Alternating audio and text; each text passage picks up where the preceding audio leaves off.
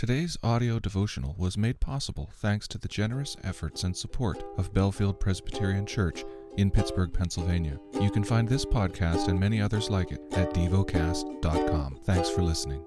Heidelberg Catechism, Question 101. But may we swear an oath in God's name if we do it reverently? Yes, when the government demands it, or when necessity requires it, in order to maintain and promote truth and trustworthiness for God's glory and our neighbor's good. Such oaths are grounded in God's Word, and were rightly used by the people of God in the Old and New Testaments. Question 102. May we also swear by saints or other creatures? No. A legitimate oath means calling upon God as the only one who knows my heart to witness to my truthfulness and to punish me if I swear falsely. No creature is worthy of such honor. The lesson is from the book of Ecclesiastes. Ecclesiastes chapter 1. The word of the preacher, the son of David, king in Jerusalem. Vanity of vanities, says the preacher, vanity of vanities. All is vanity. What does man gain by all the toil at which he toils under the sun? A generation goes and a generation comes, but the earth remains forever. The sun rises and the sun goes down, and hastens to the place where it rises. The wind blows to the south and goes around to the north. Around and around goes the wind, and on its circuits the wind returns. All streams run to the sea, but the sea is not full. To the place where the streams flow, there they flow again. All things are full of weariness. A man cannot utter it. The eye is not satisfied with seeing, nor the ear filled with hearing. What has been is what will be, and what has been done is what will be done, and there is nothing new under the sun. Is there a thing of which it is said, "See, this is new"? It has been already in the ages before us. There is no remembrance of former things, nor will there be any remembrance of later things yet to be among those who come after. I, the preacher, have been king over Israel and Jerusalem, and I applied my heart to seek and to search out by wisdom all that is done under heaven. It is an unhappy business that God has given to the children of man to be busy with. I have seen everything that is done under the sun, and behold, all is vanity, and a striving after the wind. What is crooked cannot be made straight, and what is lacking cannot be counted. I said in my heart, I have acquired great wisdom, surpassing all who were over Jerusalem before me, and my heart has had great experience of wisdom and knowledge. And I applied my heart to know wisdom, and to know madness and folly. I perceived that this also is but a striving after the wind. For in much wisdom is much vexation, and he who increases knowledge increases sorrow. Ecclesiastes chapter 2. I said in my heart, Come now, I will test you with pleasure. Enjoy yourself. But behold, this also was vanity. I said of laughter, It is mad, and of pleasure, what use is it? I searched with my heart how to cheer my body with wine, my heart still guiding me with wisdom, and how to lay hold on folly, till I might see what was good for the children of man to do under heaven during the few days of their life. I made great works. I built houses and planted vineyards for myself. I made myself gardens and parks and planted them in all kinds of fruit trees. I made myself pools from which to water the forests of growing trees. I bought male and female slaves, and had slaves who were born in my house.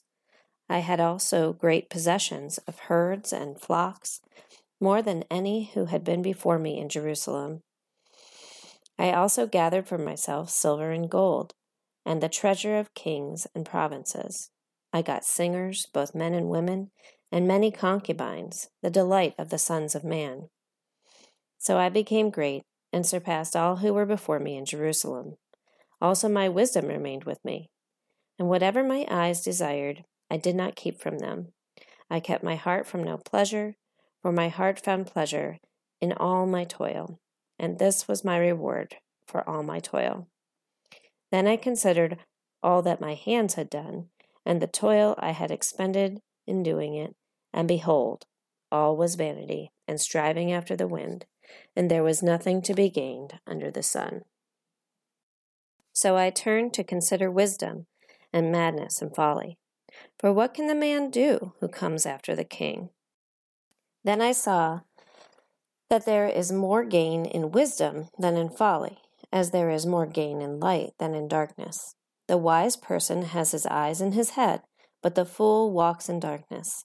And yet I perceived that the same event happens to all of them. Then I said in my heart, what happens to the fool will happen to me also. Why then have I been so very wise? And I said in my heart that this also is vanity. For of the wise, as of the fool, there is no enduring remembrance, seeing that in the days to come all will have been long forgotten. How the wise dies just like the fool. So I hated life, because what is done under the sun was grievous to me, for all is vanity and striving after the wind. I hated all my toil in which I toil under the sun, seeing that I must leave it to the man who will come after me, and who knows whether he will be wise or a fool. Yet he will be a master of all for which I toiled and used my wisdom under the sun. This also is vanity.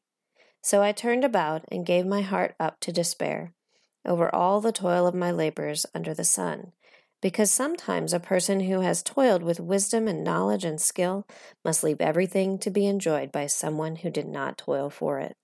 This also is vanity and a great evil. What has man from all the toil and striving of heart with which he toils beneath the sun?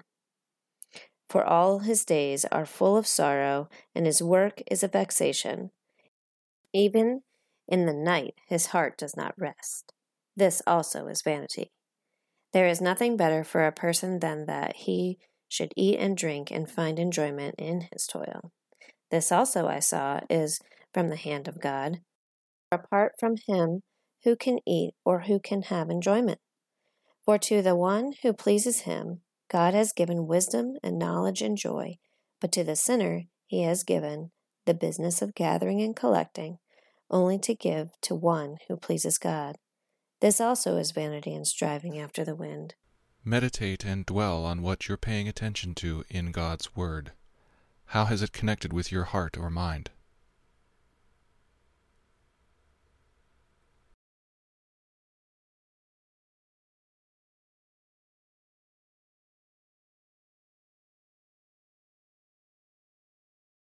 Pray to God freely about what has moved you today. Turn your thoughts to Him and enjoy His presence. We offer the following as prayer topic suggestions.